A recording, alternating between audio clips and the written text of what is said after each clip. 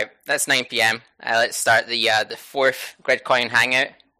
Let's just go by the most upvoted topic suggestion, which is the changes to the Gridcoin Community Hangout license. We switched to Creative Commons license, so anyone can kind of like download and edit these, not maliciously, hopefully, but you can do that and whatnot.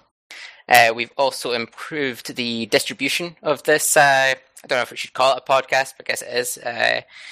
By submitting the SoundCloud RSS feed to 15, 20 different websites. So pretty much any podcasting app you've got on your phone or tablet, it should show the Gridcoin Community Hangouts if you search for it. So if you do have an app, search for Gridcoin, see if it comes up, and upvote it.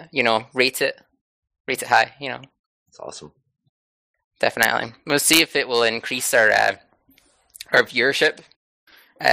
We definitely got equal amount of people listen to the third episode in a day or two, compared to the second episode in a week. So that might just people catching up, but the first episode had over 100 views by now, so people are listening. It's pretty good. Wicked. Yeah, Pepperino managed to compress the files significantly to well under a tenth of what they were previously. So we're going to be uploading them as well to alternate websites instead of just SoundCloud. So Archive and a couple others. Yeah, I'm going to make a Steemit post about my adventures in encoding and compression. It was fun. Excellent. Did you were saying you compressed the audio codecs yourself or something? Not compress. I mean, put it together or whatever. Compiled, yeah. Compiled. That's the word. Yeah, I was screwing around with what compiler to work with, and then I decided this is taking too long, so I just used default, and I'm gonna install Visual Studio after this weekend and get going. I just think it'd be cool to have in the encoder, if you do Ankspot or Mr. Question Man or something, and it says compiled by Gridcoin special lame multi-threaded blah blah blah. That's quite cool. Yeah, man.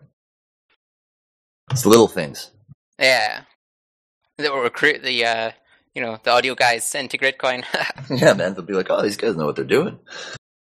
I saw that rabble.ca website you were talking about. I'm not sure if we apply to it because it's a Canadian podcast only, but perhaps you could apply. Yeah. Be like, this is a podcast I helped create, Yeah, I figured because I'm Canadian, I'll just have a foot in the door. We're all pretty nice to each other, so. Shut up, you get what I mean. You suggested it in the first place. If you're a guy from outside of Canada being like, hey, this is a Canadian podcast, bro.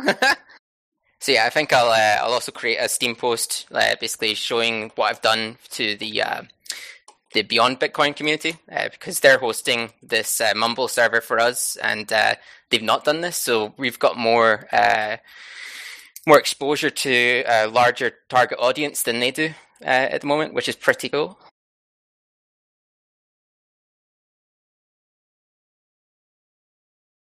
Yeah, I was gonna make an account on that TalkShoe place too. They make an RSS feed as well of your stuff. Anywhere that's free, is welcome. Yeah, man. Hell yeah. Some places you have to pay, which kind of sucks.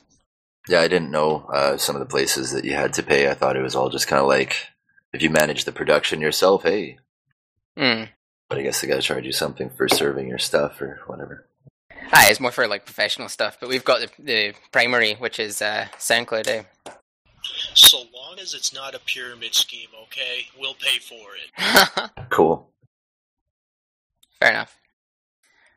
Should we move on to the next topic, which is the current splash screen contest? I'll put a link to that in the chat.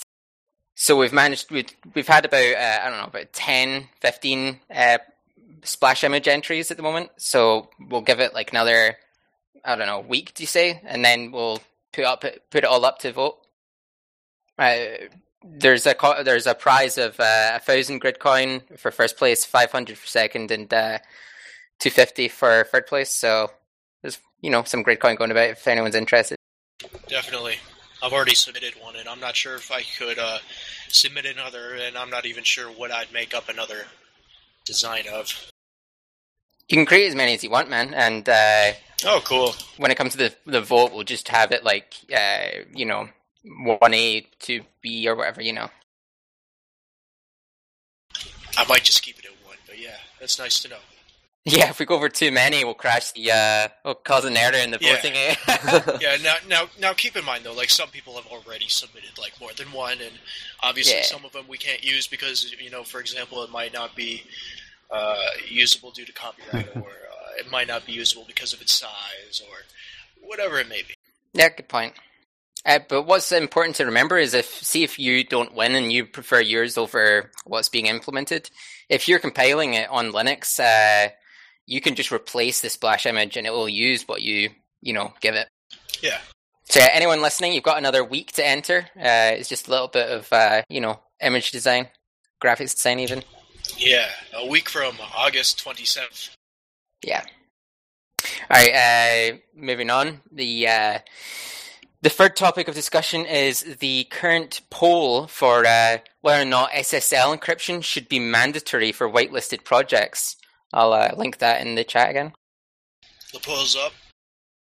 The poll has been up for about a week now. I raised it. I raised it on Monday after we all talked about it in the last episode. So I've not got a current list of how many people have voted. You probably can check it out on Red Research Corp. But it looked like it was going to pass in favor. So it's got another week after the recording of this that you can vote. And I'd urge anyone that's listening to please participate in the poll, even if you've not got a large voting weight. Every little helps, That's what we need to do. We need to really drive up voting participation, because in the past we've only really had up to a fifth maximum vote weight participation. For me, I felt like the votes were kind of like an inside kind of thing. Like it feels like you wanted to leave it to people that know what the hell they're talking about or something. I don't know. That was just my perception of it till I understood more about Gridcoin. Period. Yeah, fair enough. If you don't want to participate because you don't know which way you want to vote, you can definitely abstain from voting. Though voting in some of the less formal polls in the future would be encouraged, just so you get used to the process for voting in the future on important topics. Neurominer, is there any update of people getting in contact with you? Nope, none at all. The only thing I have on that is the SR base admin is I don't know if we talked about this already on chat, but he's going to implement Let's Encrypt. He's just waiting until he has some time to be able to do it and take down the server if he has to reboot it or whatever. So, yeah, fair enough.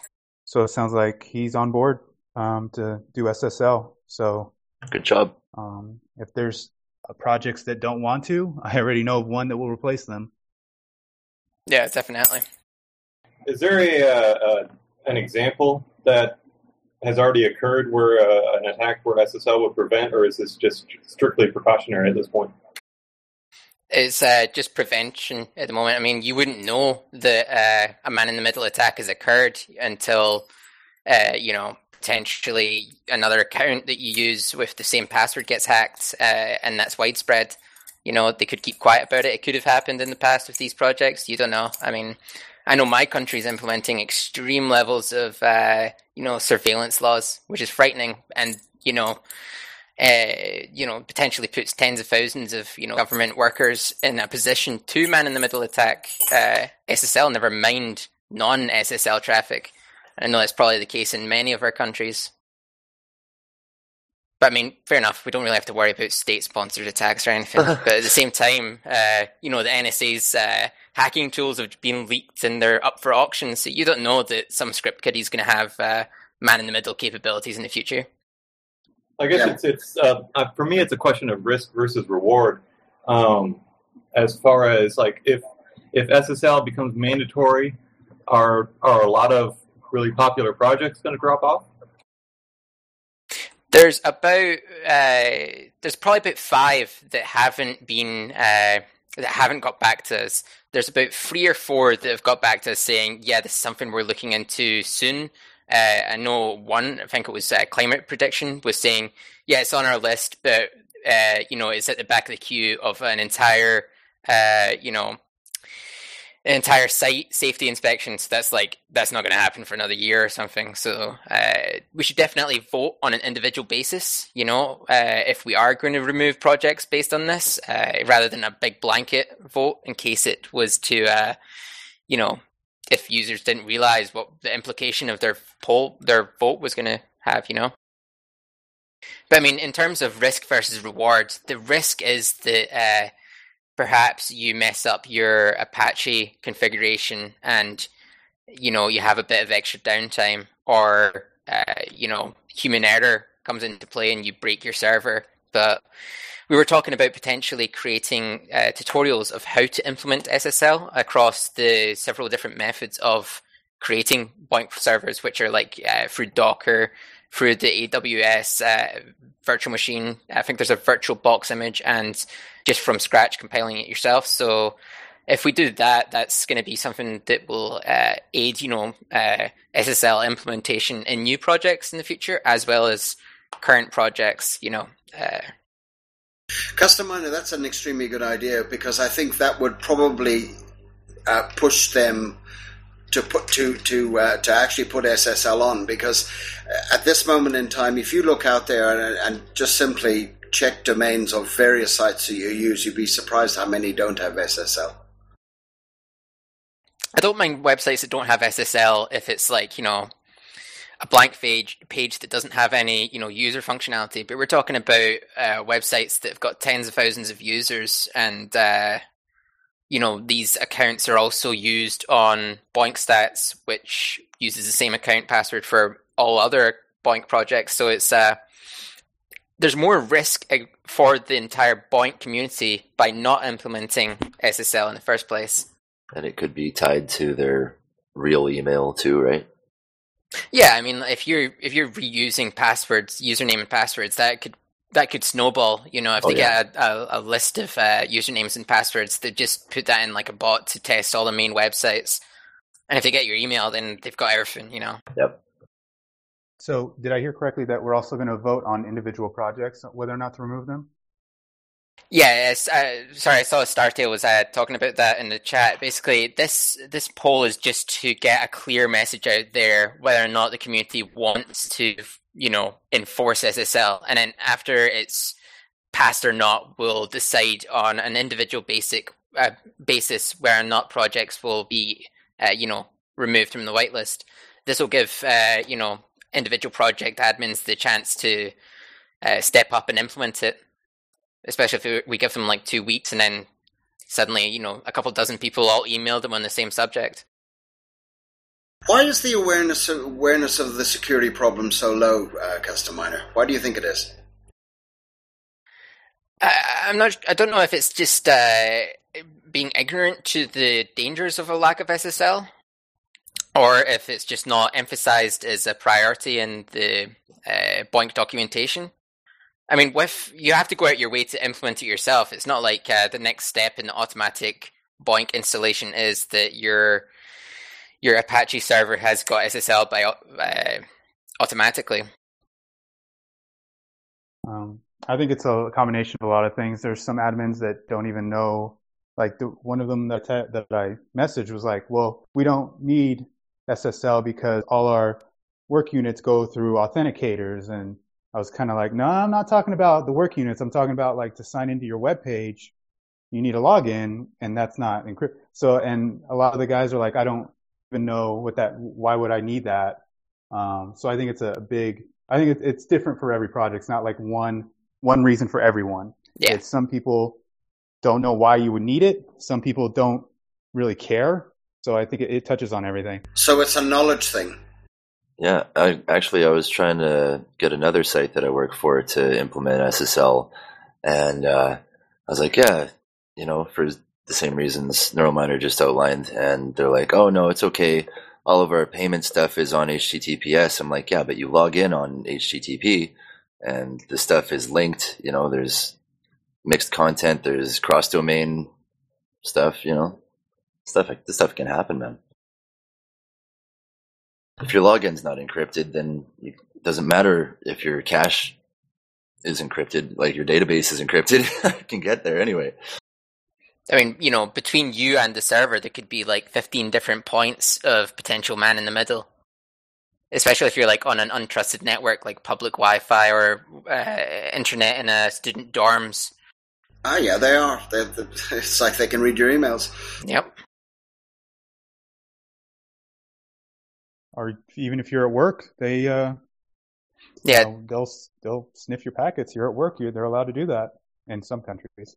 I mean, if you're using your work computer in for BOINC without permission, then that could potentially immediately expose you. Not that I encourage the use of computers in work without permission. There's something for anyone that's listening to bear in mind. Yeah, there are always ways for your provider to end your service because you didn't read the terms of service. Mm. A lot of those things, right? They're in the terms of service, and some people, they don't realize because they'd rather just get in and out real fast, make their money, and stop using the service. Yeah. If it does pass and we start creating these individual polls, if anyone doesn't want a project removed from the whitelist, if that's your main project, make the effort to go into the individual project forums, contact the project admin, explain to them why you want it done. Otherwise, it's... I'm sure. Like if we pressure them with enough numbers eventually, then I'm sure that they would do something about it, because they're responsible for their user base for one, and additionally they could be doing better with their security. Perhaps it'd be worth approaching the BOINC developers about this. Perhaps the BOINC management committee or whatever, like saying, or even just changing the documentation ourselves. Like it's an open source website, BOINC. We could put in the next step guides, the tutorials we make. Yeah, and we talked about it the other day in IRC, but it's really not that hard once you know what you have to do. It's pretty simple, and like you said, the Let's Encrypt does it for you. So all you have to do is change one file in the BOINC directory. Yeah, with the BOINC Docker, I was able to get SSL working by changing, I think, 2 files and then clicking an automatic wizard installer, which was just like enter, done. And it's done all of the Apache configuration for me. So it was pretty easy. And imagine it would probably be the same with, self-compiled BOINC servers. Yeah, the only difference is you have to change the Project Inc. File in BOINC to say that you have SSL. And if you're using virtual hosts, you also have to make an Apache change. According to the BOINC literature, I don't know if the Let's Encrypt does that for you, but that's the only 2 things you need to change according to the BOINC SSL instructions.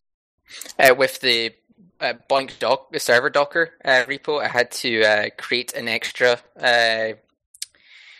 Apache configuration because it automatically just comes with your domain /BOINC server, and then you don't actually have a website for the just your domain.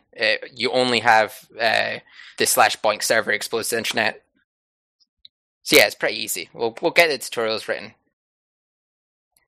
Should we move on to the next topic, or does anyone have anything else to say about SSL?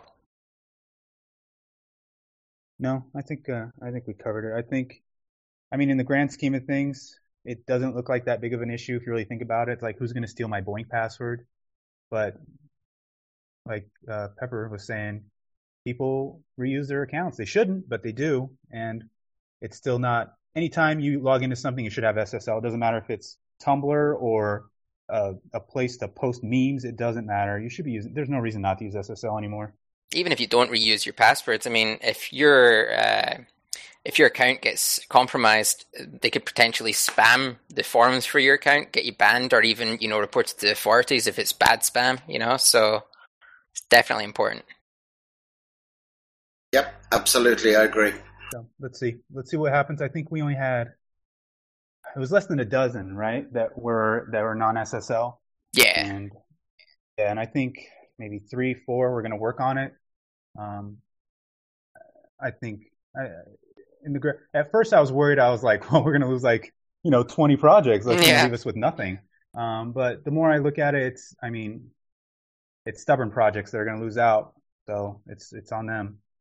They'll come around. And it's not a permanent change to remove a project from the whitelist. If they make the change like a week after removal, they can immediately have a vote back in, Absolutely. Yeah, and if anybody knows of any projects, I'm still looking for some projects to get a hold of and see if they want to join. Cool. Is Steve's Coins here? He's quite active on Steemit. Nay. Nightmare. He's talking about I'll kind of talk on his behalf, again. Come on, dude. Right, so Have you, talked to him before? No, I'm not. I don't quite know who he is, but he seems to post quite... he's been in chat, and he's been in here. I know that. But anyway, go on. I don't know if he's been in Mumble during a recording, and I can't recall him being on IRC. Pretty sure. Yeah, I think he has. Oh, okay. He's definitely been on IRC. I've seen him before.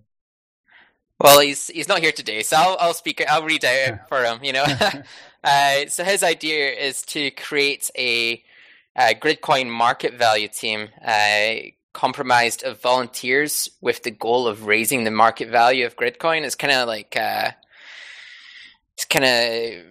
it's brilliant. It would be better if he was, explaining it. I'm kind of butchering his idea, Yeah.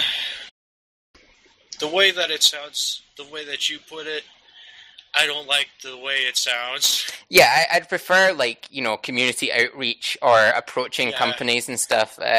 I've not got the goal of, let's raise the value of Gridcoin. I'd have to read his post. Yeah, I'd have to read his post in order to have a more educated opinion about this, or maybe hear it from himself, just because it just doesn't sound good to me. Yeah, no, at the same time, if we want to talk about raising the market value of Gridcoin, you have any ideas of I think it'd be really cool if we had... There are things that can correlate into a higher market value for Gridcoin, but I can't really think of anything other than market manipulation. No, I was thinking more along lines of getting Gridcoin added to services and stuff. Yeah. Coinomi has been a bit of a fail. It's been 4 months now, and 2 months since the last update. They took our money. Pretty much. I don't want to throw any accusations out there, but fail. But the time speaks for itself. Yeah, with... In this space, everything moves so fast, and it's kind of inexcusable that it's taken so long for them to integrate this service, or integrate Gridcoin into their service, and they have more than a dozen coins on it already. Yeah. And it's not even integrated. It's at least tell us something, give us a date. It's not just, next release. If I did that as a software developer, I said, it'll be in the next people would be livid. Mm. Yeah, they're giving us the checks in the mail excuse, maybe. Well, I've created a post on Twitter. I'll keep tweeting directly at them, and I'll post those tweets in IRC and Slack, and I'd appreciate it if you upvoted or liked them. Definitely. And retweeted them. Just keep the pressure up. Show that we remember. But back to the main topic of integrating Gridcoin into software. I think the OpenLedger integration will be good for us because it will get us onto multiple different web browser wallets, as well as free mobile wallets, and proof of sale, a point of sale system inside shops. About the same cost as Coinomi integration without the yearly server payments. So I think much better deal. Yeah. In the wait. Yeah, they said that it's... I'm going to be rubbing it in until they do it. Yeah, definitely. Reading another post of Steve's Coins, he says, I asked him, just to be clear, you're not proposing a pump group, right? He said, no, the goal is to create a long-term value for the coin. The best way of doing so would be to create a utility for the coin. We need to find institutions that will accept Gridcoin as currency, as an example. Open ledger. Yeah, exactly. I mean, if we've got BlockPay integration, then any place that has BlockPay in their store, which could be tens of thousands potentially, around the world, you will be able to pay with Gridcoin. So we won't have to do that outreach ourselves, trying to get individual shops to accept us. It might just be that one day we're accepted in many places without any, intervention on our behalf. Like the Interact for cryptocurrency, basically. Yeah. Oh, yeah, Traderman. SETI just announced that they are accepting Bitcoin. They say, immediately under their Bitcoin address, they say, email us if you want to send us alternative cryptocurrencies. It'd be cool if they did, recognize Gridcoin. Yeah, they're whitelisted, They may as well. Show some face, dude. We could both use the mutual exposure, actually. Yeah. Being as They've they're like undoubtedly the seen us original before. Boink project or whatever, and their usership For is sure. questionable They at know we're times, here. and their funding is in the shitter, and they're getting kicked out of all their facilities constantly and stuff. Yeah. I'll keep up the pressure on that. Well, not pressure, keep emailing them on the, the Boink mailing list. If we talk directly to the Boink management committee, then we're in the face of, the core developers like David Anderson, who works for SETI, So alongside that, and directly asking them to accept Gridcoin publicly, yeah, that's something we could do. What about some charities out there? Would some charities accept Gridcoin as a donation? That's possible. And they'd have to figure out a way to, hold it, and that means maybe they'll need help setting that up.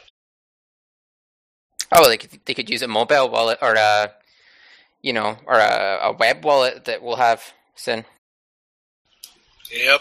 See, that might be an idea, doing something like that, by hitting some of the charities. Some appropriate charities, I guess, could benefit from accepting not just Gridcoin, but, other alternatives. Maybe tweet them. Yep. I imagine a lot of people are still wary of cryptocurrency. Outside of us, who, we know what cryptocurrency is, but there's a lot of people out there that all they see is what's on the news, and it's all drug dealers and hackers. So I think there's a stigma still out there with cryptocurrency that we have to get over. Yeah. Yeah, you see, that's where the tie-up has to come with Boink. You see, that's where the tie-up stands with things like charities. Yep. A lot of people don't realize that there's a huge computing space behind cryptocurrency, and a lot of the time it just gets overdwarfed by the shadow of a doubt with these bad things that happen. And a lot of people, they think that the black market economy is what props up most of it, when really that's not really true. Sure, you got people with like crypto locker and stuff that need to go out and get Bitcoin and take care of that, and but for the most part, a lot of these things are just money being changed over different hands over time. And for all we know, a lot of the money that we hold in assets and stuff has actually touched bad markets throughout time. It's changed hands in bad ways. Yeah, so is cash, though. Who knows who's held a £20 note, in the past. Oh, that's a guarantee. Exactly what I was just saying in the chat. Yeah. You don't want to know what else is on there. No, you don't. Yeah, they all do. Smells funny for a reason. Exactly. Yeah, I'm pretty sure my $100 bill has cocaine on it. So Traderman was saying the Bitfinex hack probably didn't help crypto reputation either. Yeah, definitely. I mean, it's probably going to continue to happen as people just lazily keep their coins on exchanges, but that'll be good for the decentralized exchanges, like BitShares or BitSquare. BitSquare is quite good, actually, if you want to be private. Yeah, it seems a little bit more pricey than using something like, say, using not BitSquare, excuse me, BitShares and OpenLedger and stuff. That seems like it takes a little less money down. Yeah, BitSquare does charge more, I think, but at the same time, there's not many, buy or sell offers up there, so you could put a premium up there. That's true. For the added anonymity of the sale, Seller's market. Definitely. Yeah, with the hacks and the people keeping their money in markets and stuff, it always floors me that people don't, have the same respect for the cryptocurrency that they do with their own money. Like, you wouldn't give somebody, you're more careful with like your PIN number than you are with your email. I don't know. It's just, well, people look at it as a bank, and it's not a bank. The bank covers your money, yeah, but it's not a bank, and people don't see it that way. And at the other end, when you look at it, there's people that have a lot of money in exchanges for a reason. They're doing like I don't know what's called margin lending or something like that, Yep. where you have to keep money in there. You don't have a choice. So I think it's a lot of different things. Yeah, and the people that could be getting into crypto, they like to have it ain't broke mentality when it comes to holding their money and, sticking to the banks, and it's what they know, it's what they're comfortable with, and they don't like changing that, I guess. Yeah. Yeah, especially my peer group.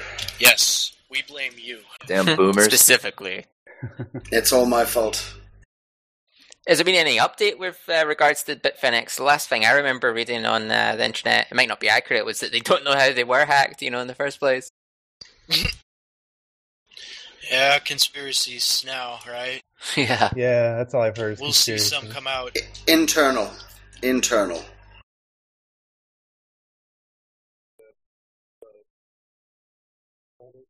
Yeah, so they're taking like, what is it, 30% or something of that is coming from users' wallets to pay for the hack, and in return you get shares in the company, which let's just go ahead and say it's going to be worthless. Yep. So, sketch. That's messed up. Yeah, I'd be pretty pissed. I mean, it's obviously not a bank, but if they get hacked, they should not be able to take my money that didn't get stolen. Yeah. The people that didn't get any money stolen are having their money taken to pay for the hack.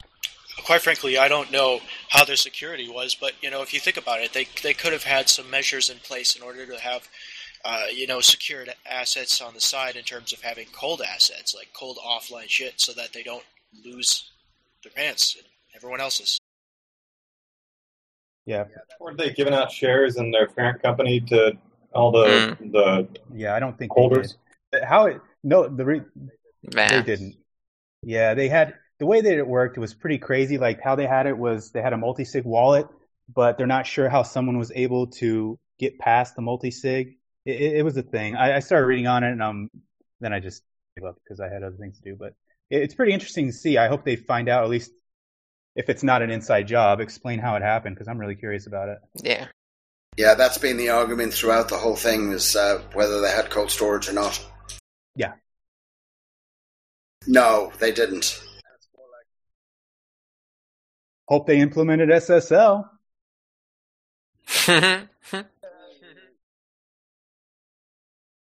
Yes, it's a bad omen for all those who don't use it.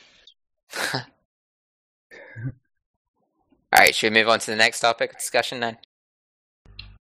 Alright, so yeah, we've got well, it's either an inside job or with someone suggested sitting that in we their should have some network for a intro long music to time the watching. Hangout, so I created a intro music song contest. And it's more likely So, it was internal. we're giving away some Gridcoin to the top 3 entries. Thus far, we've had no entries, but if anyone's listening, there's an open You just made it. contest. I think we'll maybe put the deadline to 2 weeks after the first submission, so that we're not, just rewarding to one individual. But the general gist is it can be pretty much anything, and keep it to a max of 15 seconds if you're interested, guys. I think the current giveaway is 5,000 Gridcoin for the first place, but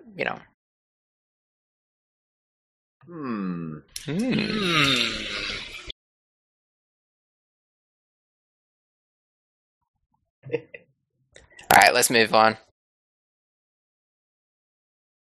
All right, yeah, so just a bit of news. We've created a project subforum in CryptoCoin Talk, which have got individual projects with their own threads. So there's about, 28 threads at the moment. I need to create another couple for ones I missed out. I think I missed out Atlas and maybe Moo Wrap.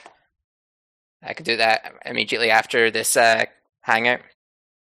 But yeah, basically it keeps all the details of their current whitelist status, their SSL rating in the one individual place.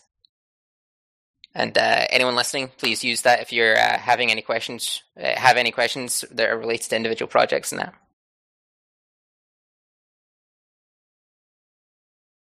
All right, moving on.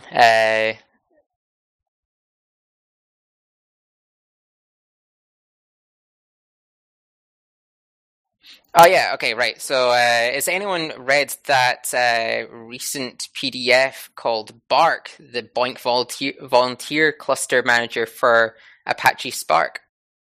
Yeah, I read it. Oh. Yeah, I'll put a link to the Steemit post.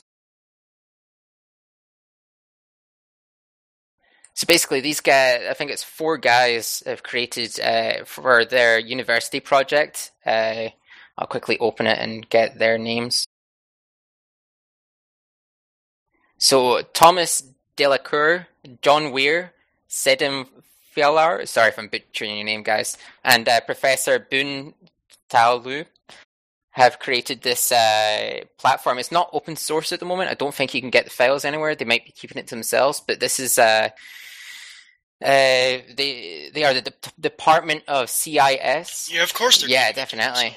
They got pricing. This is released 2015, 2016, so this is very recent. Yeah, I've actually emailed those guys. I emailed those guys maybe a day or 2 ago, just to get in contact with them and let them know about Gridcoin, since it fit pretty well in with what they got. So. Yeah, I mean, if they open source this, then you could potentially create your own Apache Spark cloud through Boink, and it looks like they've got it pretty sussed out. So it is already implemented, and it's just a question how they will release it and everything? Yeah. I think they've got the full working product, and it's just in a private server at the moment. If you click the... They have a starting tier that you can sign up for free with, apparently. Check out that poster PDF I just linked. It kind of explains how it all works. Oh, are you looking at the Databricks? That's completely different. That's an example of a commercial Apache Spark website. That's not the Boink Bark project. So it's just to give you a rough estimate of how much the current market is charging for these kind of resources. I mean, potentially, even if you could undercut them by like 50%, then you're saving the end user a ton of money, and you're potentially generating a ton of revenue for, Boink volunteers. Well, I guess they wouldn't be called volunteers anymore, workers. Citizen scientists. So, Neural, when you contacted them, did you tell them about Gridcoin and that this might enable them to get a lot of miners? Yeah, and Neurominers emailed them. I'll probably email them as well. So this looks pretty cool. I think this project is genius because a lot of the big data stuff, which is growing rapidly, is now working on Spark. And if you can just give them a Spark job and then they give you a possibility to distribute this to Boink workers, that's genius. That's pretty much what we have been looking for in a commercial project. So if they also have the problem that do not have Boink volunteers, this would fit together perfectly. I think the question was that you've emailed them, yes? Yeah, I emailed them, I think it was Thursday. Haven't got anything back yet, but I'll give them a couple of days and see. I think this is a perfect use for Gridcoin. With, crunching big data, I can see this would just explode. So being on the ground floor would be great for us. How did you mention Gridcoin? To what extent did you say about us? I mentioned that Gridcoin rewards, how it works now, rewards for working in Boink, so running Boink projects, completing work units rewards you in an X amount of MAG, which correlates to a certain amount of Gridcoin that you will receive, depending on the work you do. So essentially, as the work you do pays you. Excellent. I think I'm going to follow up with a similar email and maybe edit their poster to show where, like, Gridcoin could fit in. Like a paywall between the web UI and the Spark job would pretty much facilitate a commercial Boink project. Exactly, and the possibility that you pay extra money, which then gets project range onto the people who run it, so that it's worth, they are more encouraged to run it and stuff like that. Because they already mentioned this web UI, and this would really just fit in perfectly. Yeah, I'm really positive about this. This is great. It looks very, very interesting. I was thinking of something similar with Google's TensorFlow for machine intelligence. But that's just an idea. It's not as fully fledged as this. This looks like this is operational. It'd be really cool if we could get them on here and discuss it, The admin for VLHC at home emailed me recently, just basically saying, in response to the Boink governance changes kind of chase up, which was inviting the Boink management committee to these hangouts. So it's possible that we could get him on here in the following couple of weeks' time. If anyone wants that could be quite interesting. That'd be amazing. Yeah. Yeah, that'd be a good idea. Cool, I'll email him tonight about that then. So is there anything else we can do at the moment about the Bark project? You sent them on another email, but otherwise I think we just have to wait and hope. Yeah, just maybe send a couple emails, wait, and follow up every week or so or something. I've been posting links to the Bark presentation to Apache Spark related communities like /r Apache Spark and stuff. So giving them a bit of exposure at the same time, just in the meantime. All right, we've not got many topics of discussion proposed this week, but we can go back to previous, threads to discuss topics. So the last topic suggestion was an update regarding my Project Rain Boink project. Is anyone interested in hearing about this? Yep. Yep. All right, cool. So I've been working on this week. I've been working on the front end recently, just trying to get it looking nice. I managed to successfully integrate about 15 different cryptocurrencies in the back end. I had introduced a couple glitches in the account creation phase, which I just completely removed that, and it just started working. So didn't need to get fancy and set it up or whatever. So I've managed to get.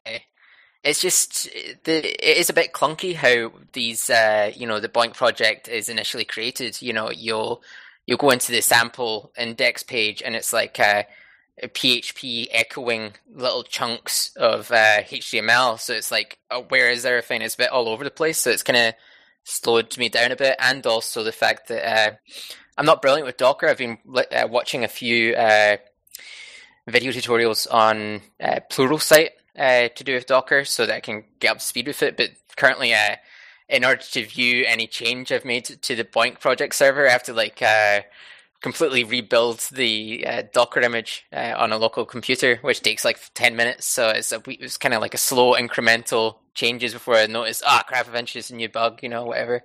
But hopefully I'll be able to get that public in the next week or two.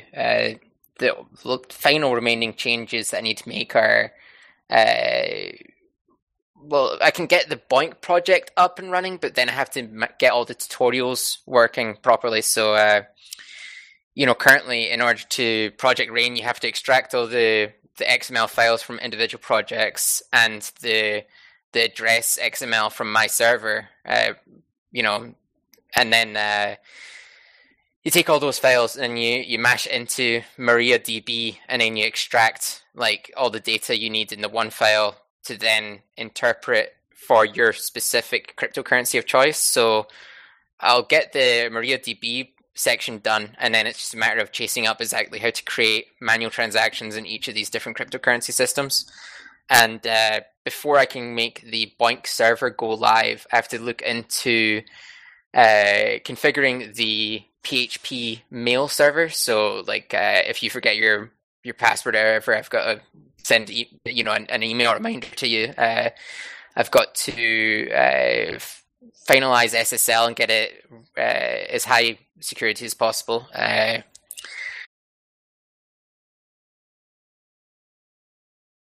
And I've got to implement CAPTCHA, and that's just a simple change.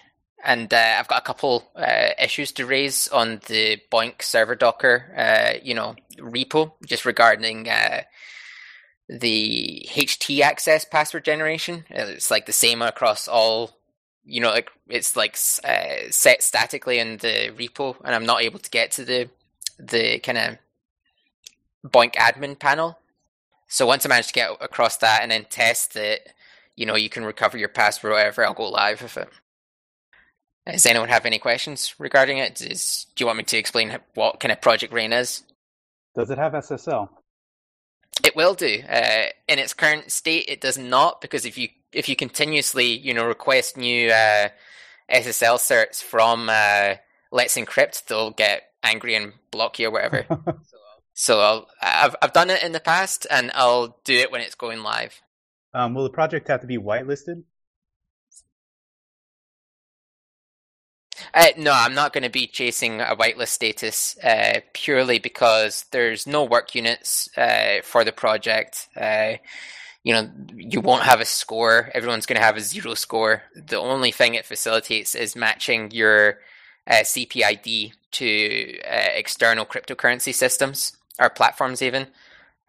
So no, I won't be going for a whitelist status.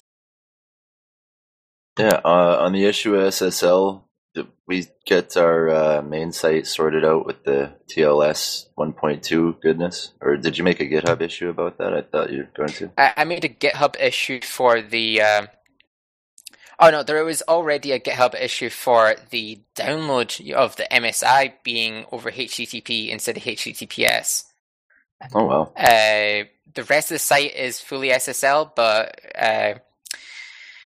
that's an issue that Rob will have to fix. So what specifically is the issue? Can you make an issue on GitHub with your concerns? Because at the moment it's like I'm at 90% of all the issues in GitHub. Rob's probably hating me.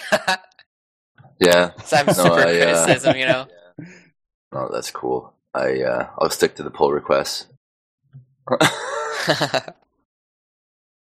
You can be the annoying one. Yeah, sure. Question: is the superblock fixed? I believe it was broken last on Saturday. Last time we all spoke in the third episode, and then I think it was the following day it reverted itself. And I think in the time between then and now, users have been potentially their neural networks haven't fully synced, and they might be encountering similar issues or different issues. Some of the users that have encountered, I've suddenly got 0 mag, or I've only got the one project in the whitelist, if they run the execute sync dpor2 command, then it fixes it. So to be honest, I'm not sure if it's occurred again. We really need to kind of work on having superblock kind of comparison, or I was thinking of there's a I think there's a command to list the current enforced neural hash and then all the reported neural hashes from the network. So I could extract that from each of my full nodes and display that on grcnode.co.uk. So you can have a comparison of what's enforced, and then you can grab your hash and see, all right, I'm on the wrong hash. I got to sync my neural network. In the meantime, if you are having issues with your neural network that are similar to the issues we experienced on Saturday, last Saturday, which specifically only 3 projects were included in a super block. If you encounter that again, please report that to GitHub issue that's related to that topic. It's I think it's the super block issue. Yeah. That good? Yep. Yeah, yep. I know mine was having the same thing. It showed a mag on the overview of 800, but the neural network showed correct, whatever it's supposed to be. So something janky happened, and syncing the neural network fixed it. So Mercosity, yeah, it's fine. We talked about it last Saturday. It's no big deal. Let's be transparent about it. It's something that's affected the entire network. Okay. Let's do it live. What about that block stack thing? Should we revisit that kind of idea? Maybe that would keep the network more stable, or what was the problem with that again?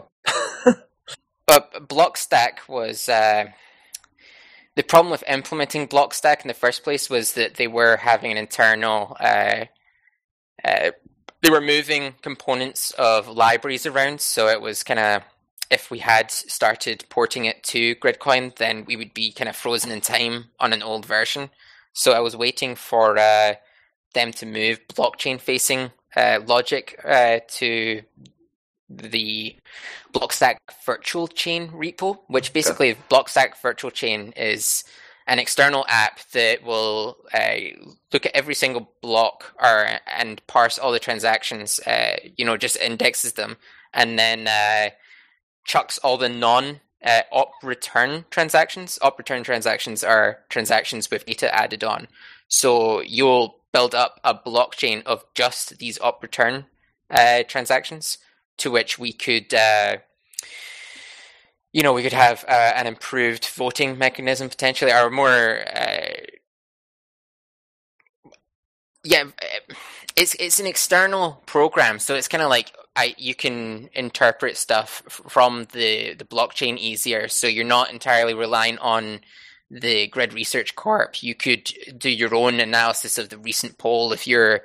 If you think, I don't think that was an accurate poll, let me investigate. Okay. Yeah, I was playing around with it a bit. It was pretty confusing because I didn't have an account set up, but I'm sure it'd be a lot more fun with one. Regarding its current status, it was I created an issue, basically, requesting Gridcoin support, or asking what would we need to do to get added, and are you currently, finished moving blockchain-facing logic around? And I've not had any reply yet, so I could jump in their Slack channel and point them to the issue and just kind of ask the developers directly, hey, what's going on. I believe one of the main things that we would find difficult would be they need a blockchain explorer that has the capability to create transactions. So that's something that there's several Bitcoin blockchain explorers that allow you to push transactions from their website. So that's something we'd need to potentially investigate. Okay. I've been thinking recently on the topic of op return data and whatnot. We've currently got the 6-month limit on your beacon validity, and I think it's also the same for the whitelist. We had that glitch a couple months ago where suddenly all the projects weren't on the whitelist; they were all removed, and that was the problem. There was that the beacon that created all their place on the whitelist expired. So I think there's currently a look back kind of system where the client looks back through last 6 months worth of blocks for your registration transaction for, say, your advertised beacon or your neural network whitelist transaction, like registration transaction. Sorry, I'm getting a bit confused here. Yeah, so basically the idea is that instead of looking back these 6 months, what if we sent these registration transactions to a burn address that we could monitor from our client? Rob has integrated like 90% of the up return, functionality from Bitcoin earlier this year when I was looking into the advertising your own custom beacons, before I moved on to making the Boink server. The advantage of this is that instead of looking back 6 months worth of blocks, you could just look up what's this one address and there's all these transactions, and you wouldn't then need to have to re-register your beacon. It would be a permanent kind of thing. That would be nice. There's only one commit left that we need to integrate, and that's allowing you to add a watch address that isn't yours. And then once we've got that, we could possibly improve Gridcoin's efficiency. You wouldn't be looking back 6 months worth of blocks for who's on the network, neural network, and what projects are valid. That's pretty nice. That'd be kind of cool.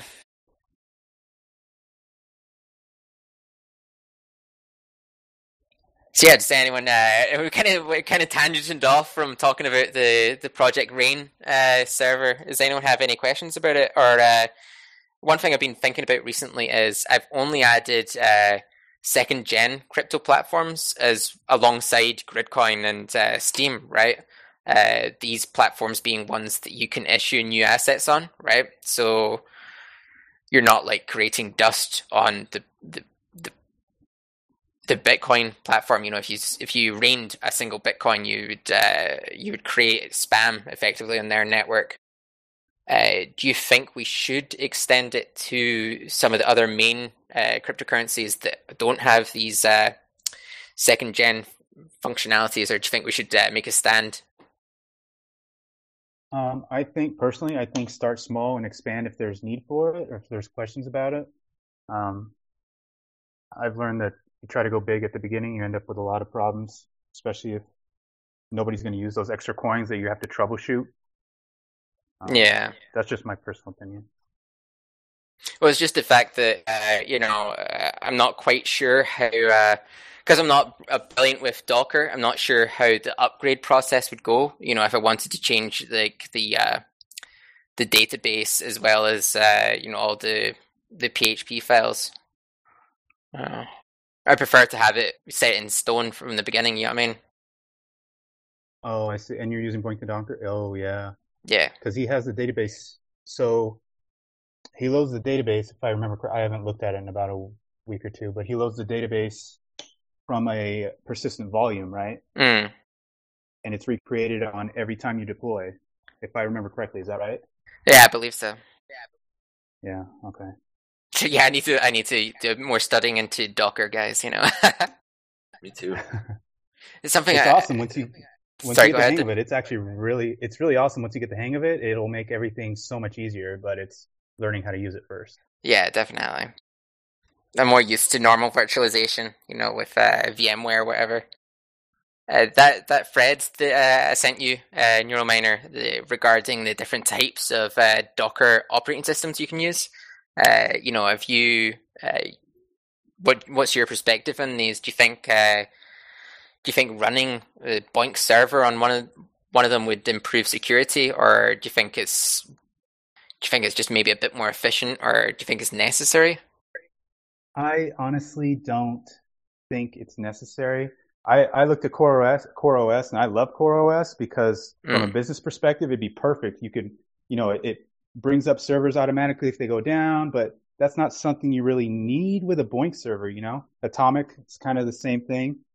I wouldn't see really the need for Atomic or CoreOS for a Boink server, unless you're something huge like SETI, where they probably do already have a bunch of servers and you want them to be up all the time.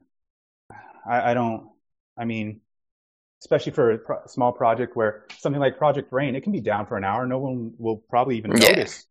I wouldn't invest the time getting that working unless it's a feature you really, really want. I wouldn't bother because you got to. It's another layer on top of Docker you got to learn essentially. Yeah, that's very true. I'm getting ahead of myself, Yeah. Just enthusiastic. No, it's once you get started, it's super cool. But it's really cool technology, and especially the Core OS how it works is really cool. But I think it's a little bit of overkill, at least for right now. It's always something that Docker containers are so easy and they're so portable that, and it's already Core OS uses the Docker containers that if you at a later time want to do it, boom, you can just do it. You don't have to rebuild the server or anything like that. You just push the container to the Core OS. It wouldn't be that big of a deal. Yeah, true. The migration would be difficult. Yeah, right.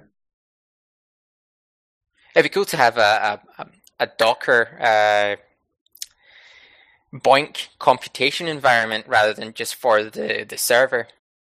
That could potentially increase security. I was looking at Project Atomic for that. That'd be quite interesting.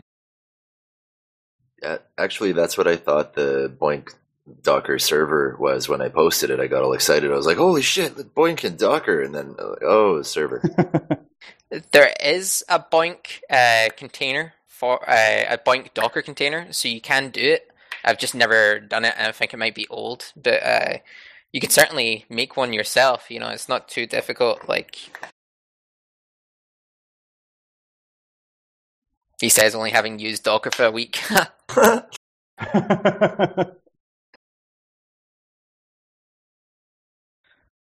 Cool. Does anyone have any topics to raise this week, or do you want to discuss anything from prior weeks? Cool. I could add to the splash screen contest. One of the ideas I had was including the unlock wallet on the splash, so you don't see any of the contents of the wallet until you unlock it, so people can't sift through your shit. Good idea. So kind of like a privacy screen. Yeah. So while it's loading, even, and you got time to unlock it and chill out. We should maybe make a wish list thread. I think there used to be one, but it's quite old now. That's a good idea. Sure. Very good idea. And to add on to the splash screen, I'll meet your prize, so we can double it up to 2,000 first, 1,000 second. Cool, excellent, man. Thanks.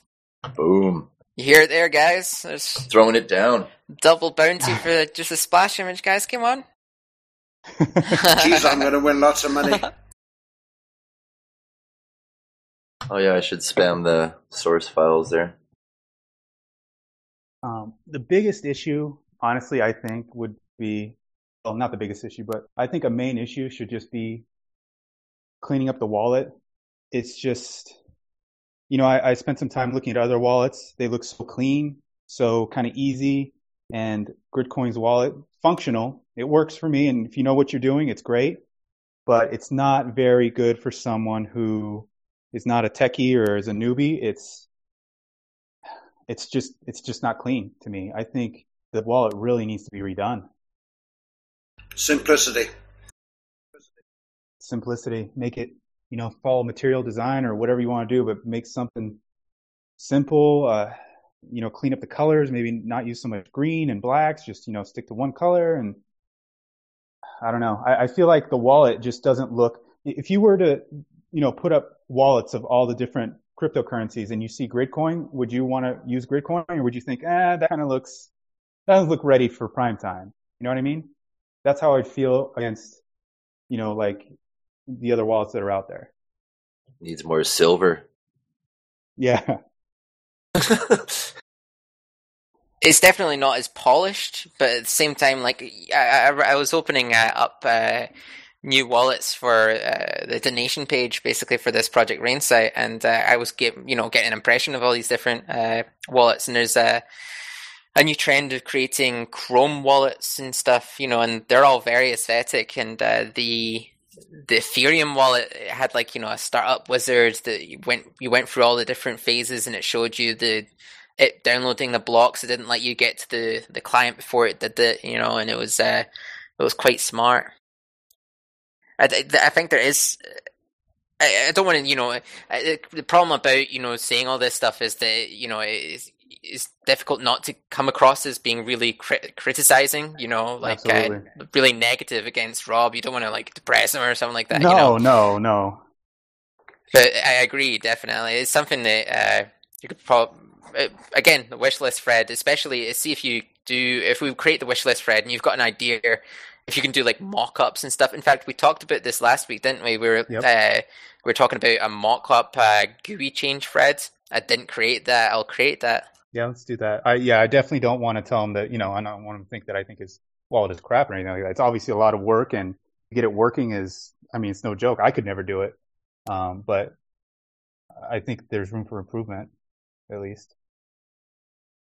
Well, it's kind of the same thing with tech journalism and stuff. That would be really smart. People that know a lot about their software aren't necessarily good at writing about it.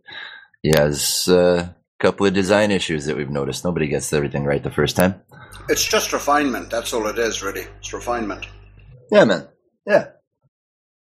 It's probably not that hard to also just download the current version of GitHub and then change, because I think the GUI stuff is not that complicated. So easy changes like getting out this button, putting in another button, making the layer a little bit different. I think we could also do it, not just Rob. That's true. What is it? What is the wallet written in? Does anybody know? C++ for some of it. Uses Qt4 for the GUI. Oh, okay. And all the advanced section, and I think maybe even some of the core functionality uses .NET, which is Rob's programming language of choice. So that's where the incompatibilities arise when you installing it on Linux. That functionality just doesn't work. Perhaps we could switch to Mono, but prefer it if we went to a C++ and a C++ route instead. It could be like the Blank Manager, where you have a simple mode and an advanced mode. Well, these are things that potentially, that the Joey guy can look into. We had a bit of an update midweek.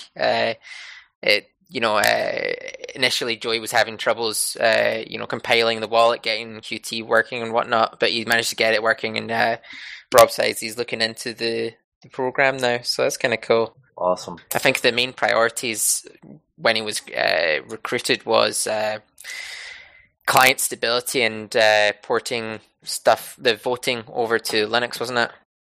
Yeah, I believe that's what it was. It was the voting and maybe the neural network, maybe? I don't remember, but I know voting. Not sure. That was over the Linux wallet. Anyone listening in that's got C++ programming skills, you're very welcome to join, No matter if it's... I actually asked a guy during one of our shows. He's an old C programmer. He's like, maybe I'll sharpen up the old pen. That'd be really cool. Yeah, man. Sometimes you find things in the strangest places. And you were talking about, Pepper, you were talking about, your alternative client. And I was talking about potentially what if we created just the neural network in C, just that functionality, Yeah. You're talking about,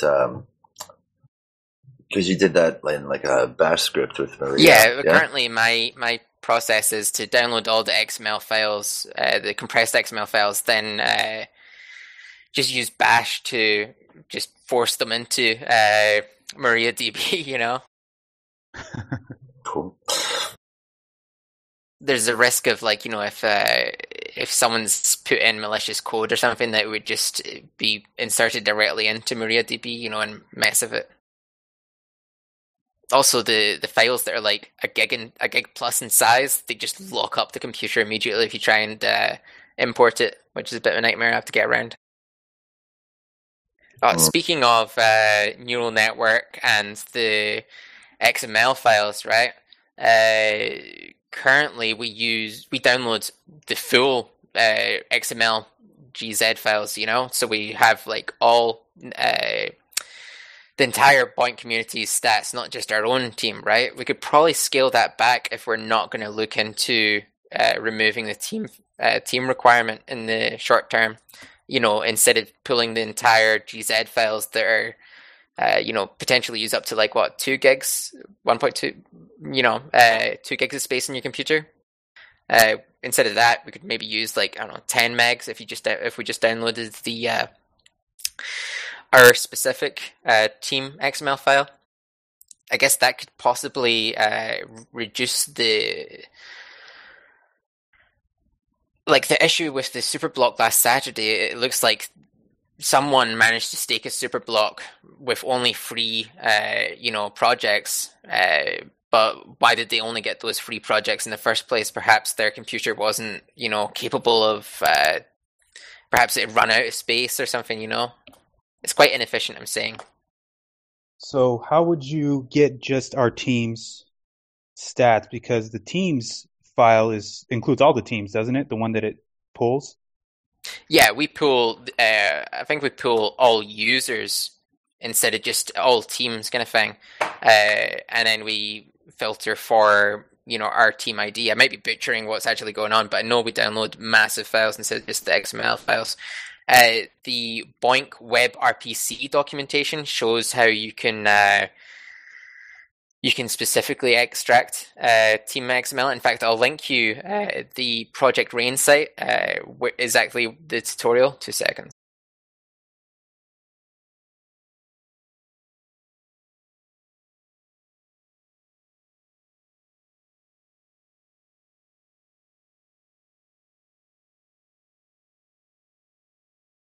Sorry, 2 seconds. Alright, that file is the current Rain tutorial, so that's it shows you the downloading of the files and stuff like that. And it shows you, I'll give you an example for burp. 2 seconds.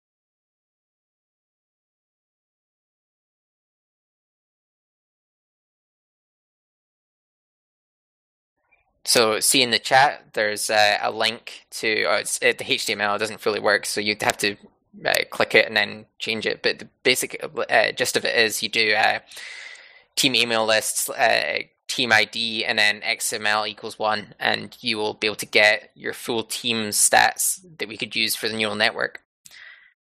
I was thinking, okay, so we could scale back to this and reduce the neural network size, but then if we wanted to expand it to other teams in the future, not saying that we should at this very moment, because it is a controversial topic, we could potentially, we potentially have it in a neural network that, okay, we look up this team ID, which is ours, but we could also look up this other team ID, and we could introduce potentially, okay, instead of just blanket including all teams, what if you had to pay to register an individual project's other team? Say we charged, I don't know, $250,000 Gridcoin. Would you be cool with adding another team to an individual project? That's a good idea. This is an example, but that's a way we could potentially expand not just Team Gridcoin and benefit the Gridcoin network, or financially at the same time. Does anyone have any questions about that kind of idea, like scaling back the file sizes used by the neural network, or does anyone have anything to bring up? It's an open platform. I'm actually looking through compression methods and shell scripts to load your XMLs to Maria easier. Sorry, what was that again? I'm in 5 minutes ago land. All right, go. How close are we to finishing the SSL vote? Is it this week that it ends? It's 1 week from I think Monday, so we've got another 9 days to go. Yeah. Okay. Half a fortnight. Yeah. Still no idea what that means. It's better that way. So I think it ends on the 4th of September. So the plan after that is, what are we going to do? Should we give them one more try, or should we start the vote process? I think just immediately creating sorry, if it goes one way or the other, if it does go through, we should immediately make the polls for their whitelist status, which will give them 2 weeks of potential time to amend it. To which, if you want to keep that project, you talk to that Boink server admin. Oh yeah, so just do vote for every single project all at the same time. Is what you're saying? Yeah. What do you think we should go about it differently? I mean, I've been chasing this up since April. I think it's doing it all at once is the fairest way to do it. My biggest worry is people that have, let's say, like I think Karaka only does CPDN or something like that. So say you have someone that only does 2 projects and 2 of their projects are about to kick off the whitelist. They're going to lose out huge if their projects don't, add SSL. They're going to have to find a new project, start building rack. I'm wondering if some people will probably not be too happy about it. Well, I mean, case in point, like someone in IRC was like, "Oh, when did Bitcoin Utopia get removed from the whitelist?" And they've linked to a thread in Bitcoin Utopia where people are explaining what went down and stuff like that.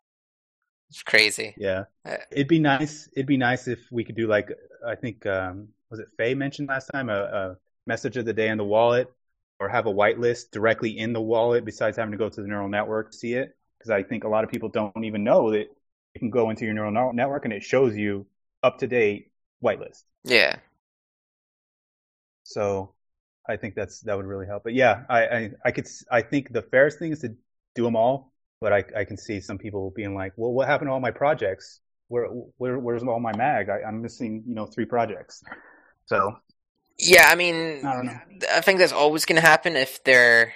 I think a lot of people set up their Boink environment like they would do with a mining environment, like set up and walk away and not check it for over a week at a time. It's not caught fire, cool, sorted, and not check their income or whatever. Yeah.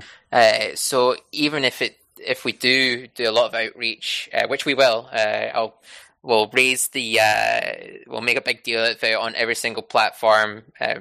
Talk about it at least twice in the upcoming 5th and 6th Hangouts. I'll talk about it in the Beyond Bitcoin Hangouts. Just get it out there. But there will still be individuals that will just miss it all. It always happens. Yeah. So what about if we take because I know you are the founder of some of the team or the Gridcoin team in some projects. What if you email every user on those projects and tell them that they need to vote if they want to keep, or they need to contact their admin if they want to keep it? Because that would be the quickest way to get to every user that's crunching that project.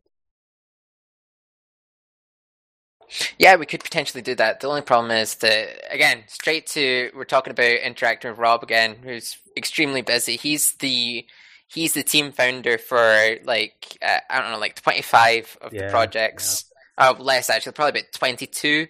I'm the team founder for about 4, and I think there's 3 that are held by other users. Speaking of team founders, someone tried to did the request for team founder on Yo-Yo again. So yeah, but no big deal. Yeah,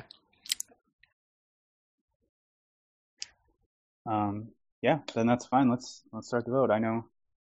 I think we should create the tutorials. I think in this upcoming week. That's a good idea. Post it on their forum so that there's no documentation. But I think if we just throw these projects out of the whitelist, then some people will not know this and they will be angry because, oh, why doesn't it work again? I've been doing so much work, I'm not getting rewarded for it and everything. So if possible in any way, we should try to inform them before, because people feel cheated extremely easily, that they have done work which was not rewarded and everything, then they think it's a scam or anything. And so people get angry very easy about stuff like that. Yes, I do. Yeah, I mean, we could maybe try and get Rob to email these affected users and directly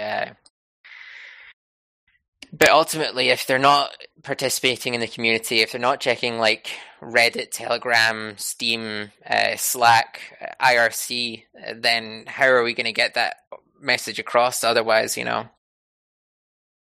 but most people on it, we have like over 2,000 people, and most of them are not regularly on IRC or the forum or everything. They found out about Gridcoin at some point, and they still have it running. They still have Boink running in the background, but they are not.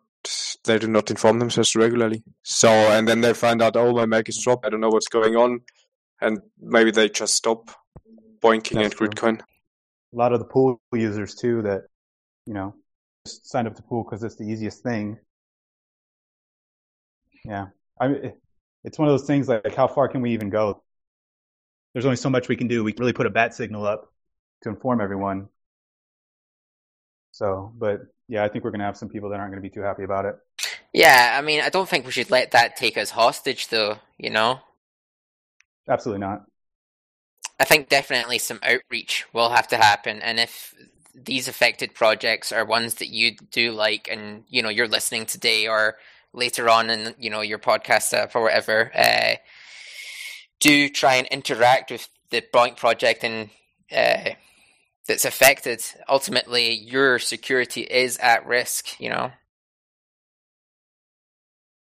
I'd still wait until Rob can send out something as the team founder, because then this can reach everyone, and then nobody's going to be surprised. And you can say, okay, there was a vote, this was decided, so for the moment you can no longer crunch it and get grid coins for it.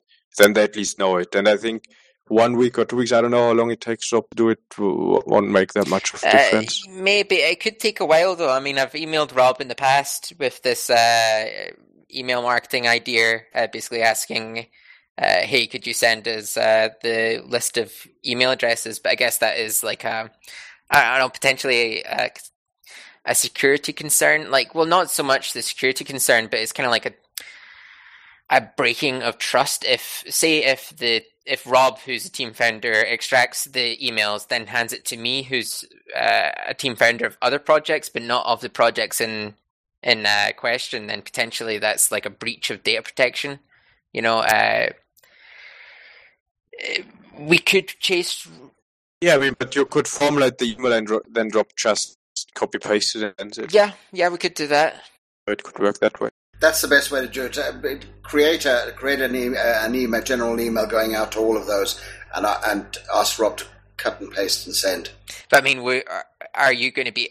Would he be able to send out this kind of an email through his normal, email client? Potentially outbound like tens of thousands of users. Perhaps he would have to look into the MailChimp or email marketing himself. Well, we need to find out if it is possible for him to do that, and if it isn't, we may have future things that come up where we may need to do the same thing, and it may be a good idea to look into that and find out if there is a way to do it that he can very easily port into. I guess I could raise a GitHub issue, talking directly to Rob and pointing him towards the email marketing idea and raising the point that when these projects come up for whitelist, could you send an email out, because ultimately it is the responsibility of the team founder to carry out these team founder activities. Yeah, especially if he agrees that an SSL is an important security concern. Yeah, indeed. Maybe we should look into, like we said a ton of times, he's obviously extremely busy. He's got a lot going on. I'm sure emailing isn't the top of the list. It's not even the top of my list, and I'm not as busy as he is. Look into creating a team of users that we can transfer all the founders to, and like 3 or 4 people in the community all have access, and they can all manage all the projects we have access to. See, they're really generally admin functions, and really it shouldn't be with the dev to cover those admin functions. Yeah, but at the same time, some users are like, "Oh, we should hand all responsibility to Rob," or who should it be? I mean, I've got 4 team founder accounts just purely because I was there first. When new projects are created, potentially an individual could seize these team founder permissions ahead of us getting there officially. That would just be a matter of chasing up the blank admin, though. That's true. I mean, but there's really nothing we can do about that if that happens. I just mean taking it off Rob's plate so he doesn't have to worry about it, and then in the end we don't have to worry about something like this where, getting a hold of him to have him send out an email. We could just have 1 or 4 people do it. I mean, I could see the benefits behind distributing responsibility of an emailing platform, but distributing the responsibilities of team founders is quite dangerous purely because team founders have quite powerful abilities. You can kick users from the team, which immediately invalidates their CPID for that project in the neural network. So effectively, you have control over the reward mechanism. You know what I mean? Yeah, no, we're only talking about admin functions here, Customizer. We're not talking about any of the upper functions of a founder at all. It's taking weight off of them purely from the admin point of view. Yeah, I get that, but in order to get the emails in the first place, you're in the same, admin panel. Isn't there a option to add assistant admins or something inside of a Boink? When you're the founder, you can add other admins. Isn't that an option as well? And you don't get as many permissions? Yeah, I mean, you need to delegate. I'm not sure if that's a thing. I could definitely check. I want to say I read that somewhere, but I want to say I read it somewhere, but I don't know where, and I don't have any permission. So, either way, I mean, I see how it is. Yeah, I feel like there was an option to add users to help manage the team, and I believe they didn't have all the permissions as the founder, but they had some permissions to do some kind of administrative stuff. And if emailing is one of them, then that'd be perfect. I mean, in the grand scheme of things, even if let's say someone goes rogue, like you were saying, and deletes everyone from the team, I mean, when we had the problem with WooProp, the reason we could kick them out, but he can just join again, right? So someone goes through and kicks me out, that's fine. I'll just join again tomorrow. It's not that big of a deal. And it's just a matter of time before that admin gets taken out. Yeah, true. I mean, potentially the problem would lie in, say he kicked you out of the team, right? So you get removed from the neural network, but then you have to wait 24 hours to get re-registered on the network, potentially. Although I'm not sure how far that would work. I mean, if you were valid on 10 other projects, maybe you'd stay in. I'm not sure. Yeah, I don't think it would only apply to that one. You can't kick someone out of Yo-Yo and it kicks me out of Gridcoin on a different project. I just wouldn't earn anything for Yo-Yo. Yeah, it would be most destructive if that was your only project and you were kicked from it. Yeah. Well, and I guess the same people would have access to every single project, so they could kick you out of there. Yeah, I guess. Yeah, you can remove team admins. I'm in one of my projects that I haven't joined Team Gridcoin yet. I still have my old team founder account. I'm in the administration, and it says edit team info, member list, view change history, remove members, change founder, add remove team admins, remove team, and message board. So add remove team admins shows me edit team information, name, URL, description, country, view the team's join quit history, moderate the team forum. If any admins get email notification of moderation events and red X reports, team admins cannot change the team founder, remove members, or add or remove team admins. So maybe you can email. There you go. They can't. Doesn't really say. It sounds like they get email notifications for message boards, but they may not be able to see the email list. Yeah. I think it might be worth chasing up this email marketing idea, with Rob, potentially working out a mutual mailing list, platform and the PO box, thing. I don't think you can, register a PO box in this country without using your real name. So, just little hurdles, you know what I mean? Have we looked into creating a Boink-wide team so that our team is created automatically for new Boink projects? That's not something we've done. We could definitely do that, though. Yeah. It says to have this team created on all Boink projects, current and future, make it into a Boink-wide team. And I will put the link in chat now. Have fun. Cool. So I just have to email David Anderson about that, and they kind of manually tick it or something? Yeah. It used to be a form, but cool, I'll do that. There we go. Crisis averted. Excellent. I don't know what it does with if that team already exists on some projects. I tried finding out, and I couldn't find anything solid on it. I don't know, does it just overwrite? You know what I mean? Is it going to overwrite all the founders on the already existing projects, or is it from now on? Yeah, that'd be funny. Yeah.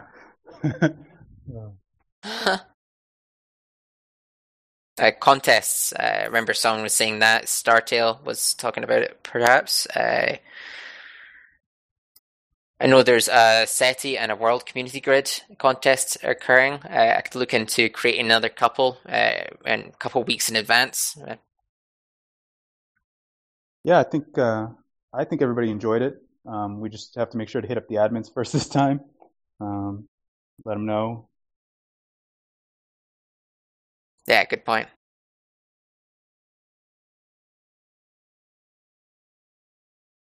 How are we doing in SETI now? I think we're 10th place I saw last time. The problem about their SETI contest is that you have to register on their site before your stats are counted. So, they've not been advertising that very much. I've not seen it on /rboink, whatever. So they're, yeah, we're number one, but really, we're number one. Yeah, I like the ones that are tracked on Boink stats a lot more. Yeah. Oh, you can't run two at a time, you have to run one at a time for a full week. It's easy to win when only you know the rules. Yeah. Yeah, SETI's taking an age to validate stuff as well. Sounds like they need some Gridcoin. Yeah. Yeah. Does anybody know how SETI does validation? Do they do their own validation, or do they do wingman validation? Not sure. I'd assume both. It's something definitely would be answerable by David Anderson if he joined us in the future. If you're listening, do please attend the next Hangout.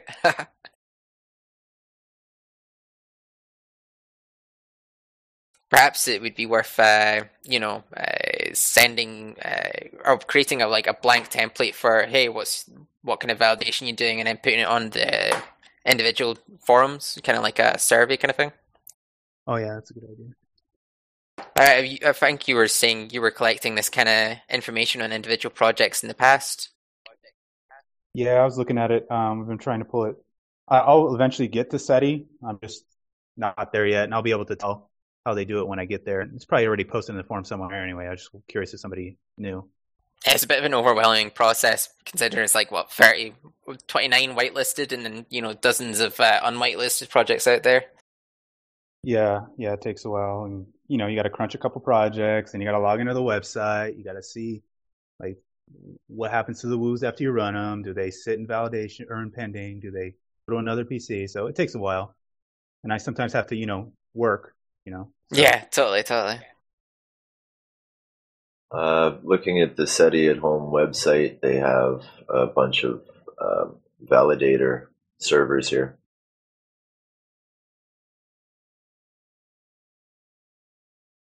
Traderman was saying, what if we were to approach SETI with a Gridcoin sponsored competition with funds from the foundation? It's definitely something we could do, especially with the Project Rain Point project. If that is live alongside that, we could reward users outside of Team Gridcoin. So, that could potentially increase our recruitment rate, It'd give us a lot of exposure. Definitely. Yeah, I think that's a great idea.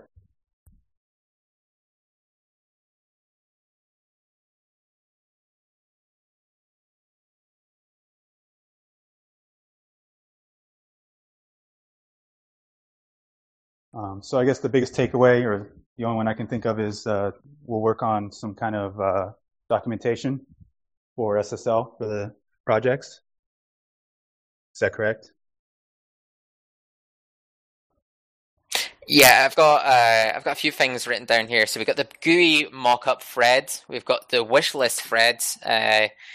Creating new project contests. Approaching SETI with the idea of a contest with Gridcoin, to rain on users. We've got the Boink wide team application. And we've got investigating whether or not we can hand lesser permissions to team admins from team founders. What was that one you were just saying, NeuroMiner? Sorry, I just raised my memory there. Creating the SSL instructions for admins. Yeah, the documentation. Excellent. Yeah. Also, looking through the forums here, NeuroMiner, I see that the SETI at home does require wingman validation. Okay. Cool. Thanks. I was curious. I was more just curious. Yeah, no problem. I just like finding things out. Why. I can't, like, somebody asks a question, I can't help but try and answer it. So that's probably why there's so many. Probably why there's so many work units in pending, waiting for validation. Then that's what they say. It could take months for validation sometimes, because it depends on the results being like exactly the same. And since the results take like a day and a half to do, right? A week. Yeah. I think how it usually works is if the two aren't the same, they go to a third wingman for validation, up to 10. and it's a long process. It's up to 10. To 10? Yeah. Well, hope Mercosity got his work units in order. Then he's gonna be there a while. Yeah, it seems to take a long time. Traderman was asking in the message chat box even, about talking about removing the team requirement. I've just linked my stance regarding that. I'm for removing the team requirement. The main difficulty would be to scale the neural network out. Like as I said earlier, when I'm using Bash to import these XML files into a MariaDB database, it's probably the wrong way of doing it. If you're a database admin, hit me up. What basically I was saying is that if I'm importing these like 1 gig files, then potentially it crashes the computer. So it could, we could be overwhelming the Gridcoin client when it's already quite, inefficient, at the moment with the long load times and stuff. I say it's probably something later on in the year, like when the client's more stable, when Joey is started, delivering on improvements and stuff. Like I definitely think we should improve the voting system before we get there, and maybe chase up the 4th gen Boink system with the Boink management committee before we really commit to removing the team requirement. Because if we could potentially remove the team requirement, right? If we manage to scale up, we could remove the team requirement, but then we would need to consider increasing the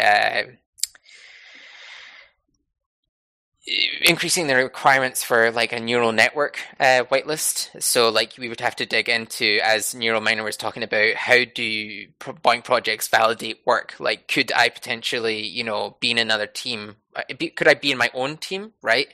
Getting rewarded Gridcoin and fraudulently, earning a high magnitude, which you couldn't combat.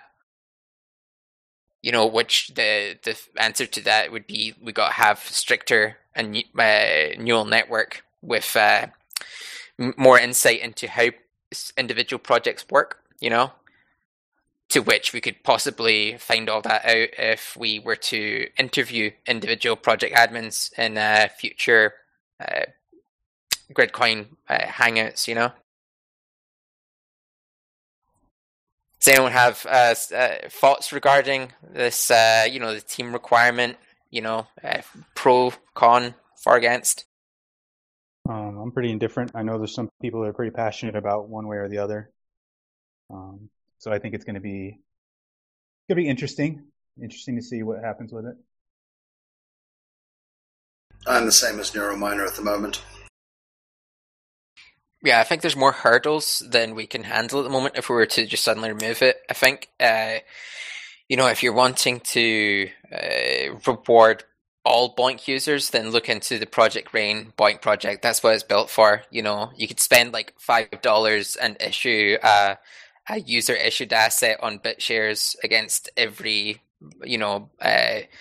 BOINC user that registers their BitShares account. Obviously, doing that, like the user issued asset wouldn't have any value, but I was thinking about that today. You can specify the minimum, like how divisible coins are, right, on BitShares. So if you put it to, they're not divisible, so it's whole coins, you could potentially issue like a badge for participating in a contest, but as a crypto asset, to which you could then like trade badges or whatever. It's just a silly idea.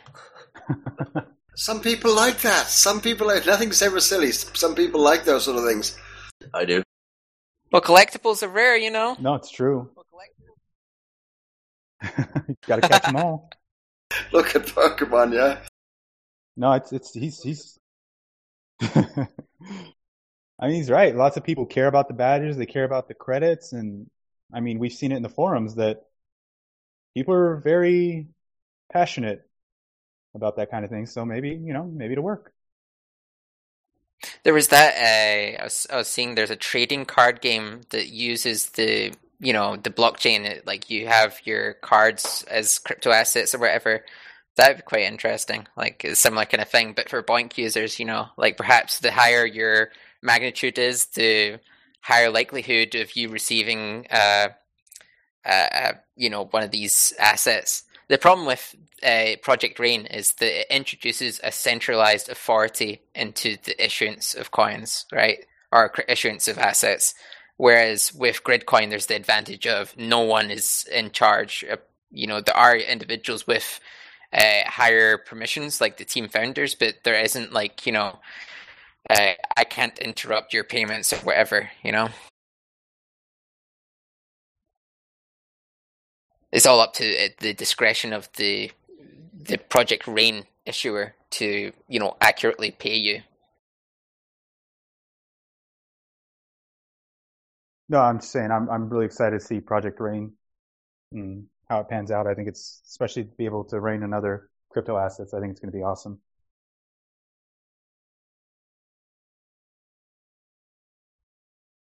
I think it'll be quite interesting to see how other cryptocurrency platforms react to us.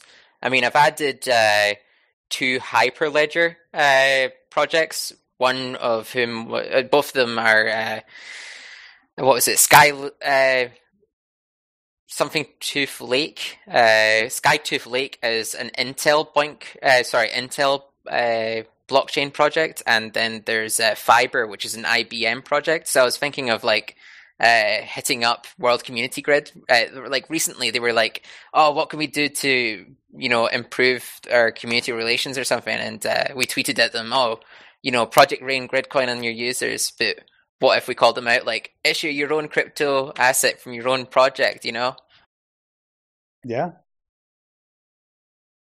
Bob is posting updates right now. Oh yeah. Original content. Ooh. Gotta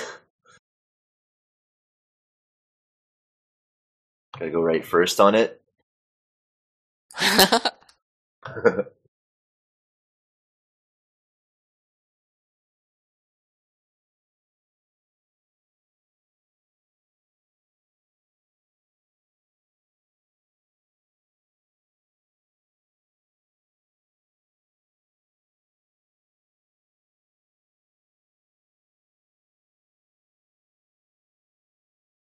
Cool. 75%.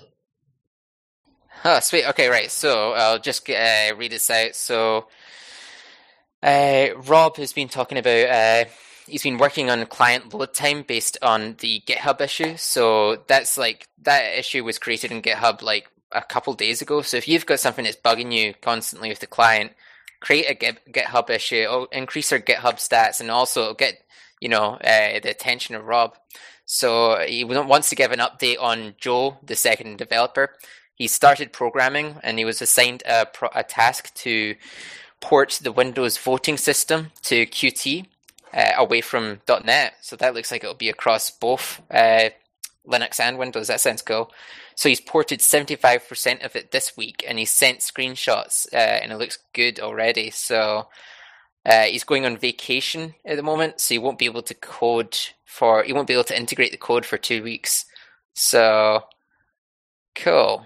That's good. So in a fortnight, we'll hopefully see an upgrade to the voting system. To which that glitch that came out with the all projects and the communication platforms, which prevented GUI users from voting, may be fixed, and perhaps the voting will be improved because Joey has got a pretty impressive resume. So that is going to be implemented, being able to have 30 choices. I'm not sure about the maximum question limit, but I did create an issue for that on GitHub, so it should be on Joey's attention. Because I remember RT Miner was something maybe it was in chat about there might actually be an issue with that being in the blockchain or something like that. Am I right? It's been a couple days since he talked about it. He's posted in the announcement thread basically saying, why did you create this? What are your ulterior motives and stuff? This you should keep it short and snappy kind of thing. I responded to him and basically said, it's just informal, just having a laugh and goof a gaff, and I think that you should be allowed to have 30 options in it. I mean, like that's the amount of projects that are on in the whitelist. If we potentially were to move to if we were to do the magnitude multiplier or a continuous whitelist poll, then 30 projects in a single poll wouldn't be out of the equation, And also, I don't think that all polls should be only for business, purposes. Like, fair enough, keep the foundation poll section strictly for foundation purposes and stuff. But, go ahead and create informal polls, like would you prefer apples or oranges kind of thing. That's cool. Just shows off the functionality of voting within our system. I mean, not many cryptocurrency platforms have voting in their platforms, Right. It also gets people used to using it as well. Definitely. I mean, fair enough. A lot of people abstain from voting in topics that they don't know, the outcome of, either option, so if you've got the option to vote in a silly poll, it gets you used to the process, and it hopefully will drive up vote weight participation, of which it's been quite poor in the past, especially the fact for, important topics, Absolutely. Sorry, just to update you, Rob posted in response to the GitHub issue that I raised with the 30 the 30 options that caused the glitch. He says, fixing this now, happened to stumble across it today. So, yeah, there we go. Well, guess it's now a feature. Awesome. Hey. On the subject of voting, we haven't really gotten any traction on the whole balance issue, have we? The magnitude and balance vote weight balance kind of issue. That's kind of died out, hasn't it? I'll quickly link the issue in GitHub to everyone in chat, just to get everyone up to speed. It's because the whales control all the media, Neurominer.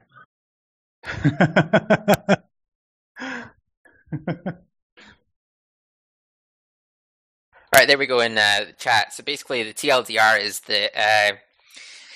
the main vote weight type that we use for important community polls and for the foundation expenses is magnitude plus balance, where magnitude vote weight is equal to balance vote weight. So both magnitude and balance have about approximately 378 million vote weight. So my stance regarding this is that we should reduce the magnitude vote weight significantly.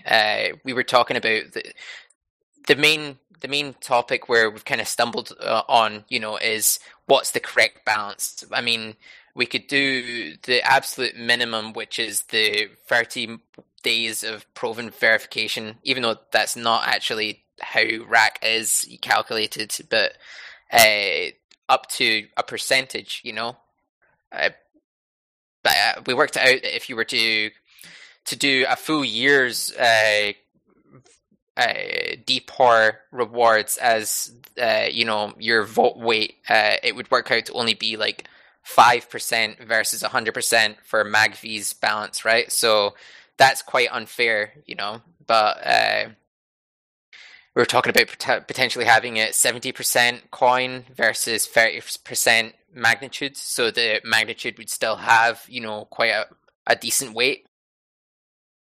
I mean, the risk with having a high magnitude vote weight is that what just happened there last Saturday, that a bad super block was created, right? Where free projects suddenly had 10 times the vote weight. Fair enough. At the moment, we have a human actor that interprets the result of a poll and enforces it, right? So we've got that kind of we've got that to safety net, right? But in the event in the future that we have an automated system, right? If a super bad super block goes in, suddenly someone's got an inflated voting weight, they could potentially manipulate polls, Yeah, I mean, that's a valid concern. I just don't think that we should base how voting is done on a bug somewhere else. Yeah, no, I get that. I think that MAG's giving way too much of a vote weight. I mean, you can tell when someone with a high MAG votes, especially with such a low voting numbers, it's over. Like that's it. It's decided. Yeah. And I think I was behind the 70-30. I think it's been a while since I looked. The biggest issue that I have, I have obviously, I don't want to pull it too far away from the MAG just because MAG is something that you have to work on every single day. Like if you stop crunching, you're done. Your vote doesn't count anymore.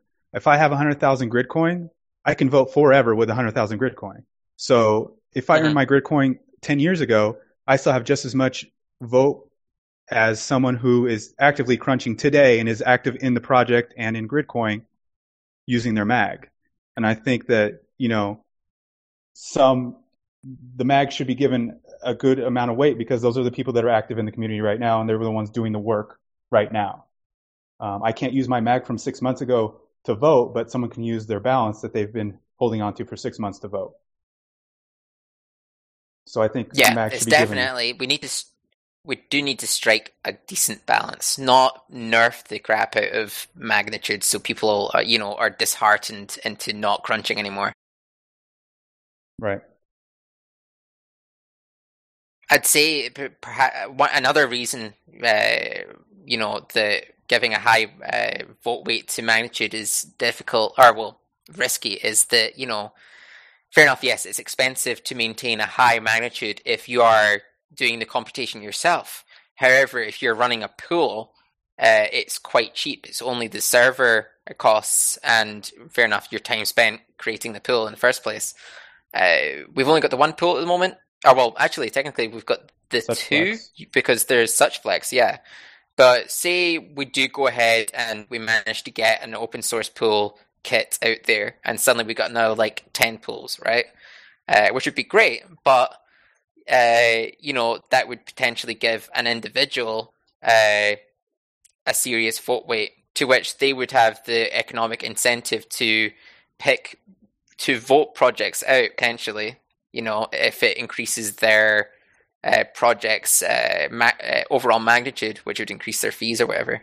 That's true. And just wildly speculating here, though. Yeah. No, I agree with Go that. ahead, And sorry. I mean, the same thing could happen. Like Such Flex is pretty high. Let's say Such Flex, they're making the most money off of, I'm just going to say Burp. I don't know if Burp has SSL or not. And we put up a vote for Burp. They're obviously going to say no. We want to keep Burp because that's how we make the most money. They're going to have a higher mag than most users. They're going to be able to keep a non-SSL project in just by themselves if they have a high enough mag. So it does make sense with the pools. The other thing is, though, that pools will more than likely have a higher balance than regular users as well, though. Especially if, they hold on, they only pay out, let's say, once every 2 weeks or once a week or something like that. They're going to stake often. They're going to have a higher balance than someone else. So even if you take it away from mag, they're still going to, they're still going to beat out a solo user no matter where you put it. It's, 12 in one hand, dozen in the other. Yeah, I don't think the risk of balance, vote weight on pools is as much of a concern as the vote risk for exchanges. A lot of people keep their coins in exchanges. How big is Poloniex or CSEX, their Gridcoin wallet? I mean, there has been in the past on other platforms. I know that I'm rattling on about BitShares again, but it's relevant. They had a couple exchanges, use their users' coins for voting on community topics that prevented worker proposals going through or whatever. It's not out of the question. Yeah, it's actually I didn't actually think about exchanges because they have a wallet they can vote. What we're really talking about here is what I would call relative democracy. Well, yeah, getting it more accurate, Yeah, and there's really nothing that we can do about something like that. I mean, we can't just blacklist certain wallets from voting. So what can we do? Yeah, I don't think we should go down the route of trying to blacklist individual addresses or CPIDs, because that could be workaround, and it's not, it's not positive. It's kind of, let's censor who can vote where, I don't know. It's a tough one. It's a complicated issue.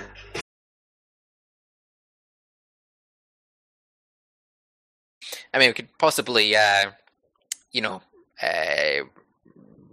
bring it to Rob's attention again. Poor man. Yeah, I know, right? Yeah, Bow Max was saying in the chat there to update the snapshot. What's the process with that? That's Rob again. Good. You see, delegation. Yeah, I mean, I tried making my own snapshots, and I think the problem that I encountered, I think Neurominer fixed, was that users were extracting it, then the client would crash. It would throw up errors, and the problem was that the files were still technically owned by my user account, instead of their local user account or whatever. So I could potentially create snapshots, but I'd need to look into testing it before doing it live again, because I just kind of pushed them out live, and then people were like, it's broken my shit, Yeah. It's like, I did not foresee this, sorry.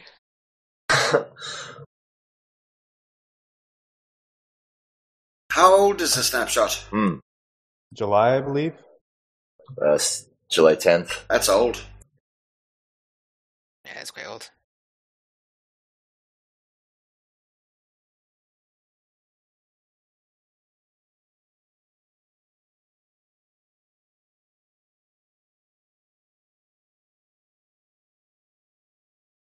And the other problem with if you go to vote, change the mag weight vote, I think that's something that maybe we should look at what the voting weight's going to be? Are we going to, like, if you're going to change the vote to take it away from MAG, obviously the people with the MAG are going to vote no.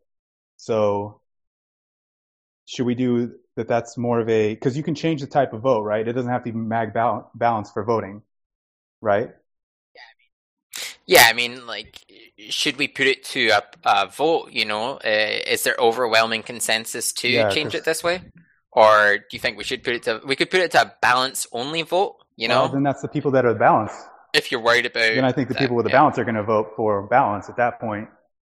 I feel like that kind of vote should be put to a quantity, not a quantity of like how many votes this way, how many votes that way. And I think that's an option. It's like MAG balance, like how many per vote, and there's one more, I think. CPID count. We could do a couple alongside each other. Basically have one for balance, one for MAG plus balance, and then one for CPID count, and have users vote on all three, and that way we get to see the three different, outcomes and take a more, accurate, reading That's from that, I guess. Take an average across the whole thing. That's a good idea. Yeah, because I can just create a new CPID tomorrow. So yeah, I mean, CPID count could potentially be manipulated, although your CPID does have to be older than the poll length, 2 weeks. So you would have to create all the CPIDs, in advance. Be right back. If you were to manipulate it. Go ahead. No, I'm saying be right back creating some CPIDs. Oh, yeah, no, that's all good. Yeah, got it. Cool.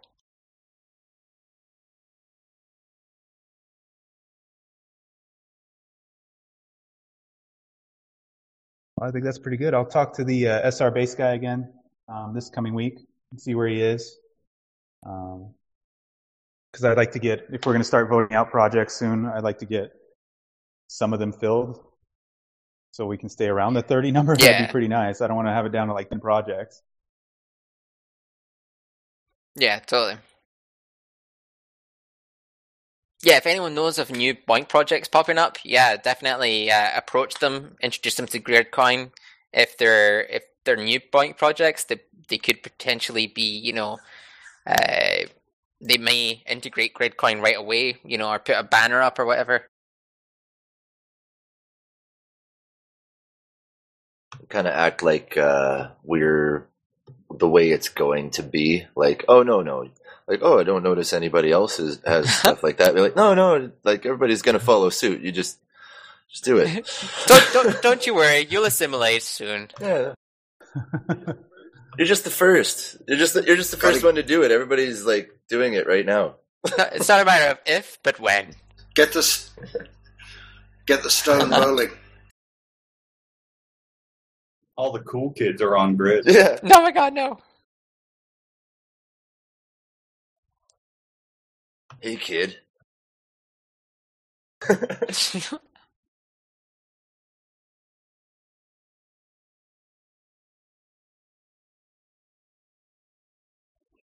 Excellent. All right, let's conclude the recording of the 4th Gridcoin Hangout. It was a little bit shorter this time.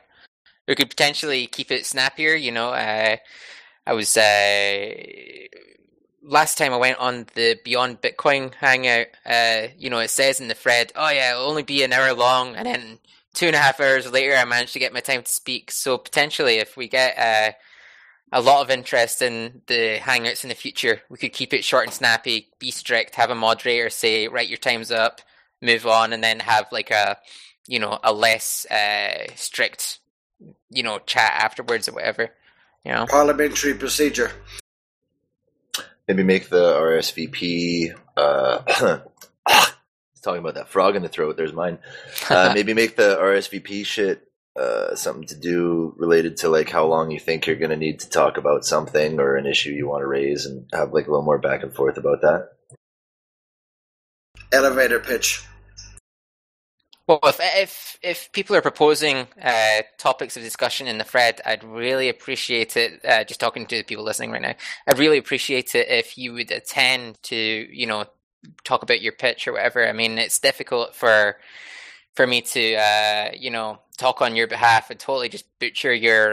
This is SC Gridcoin guy. I butchered your topic of discussion for another week. So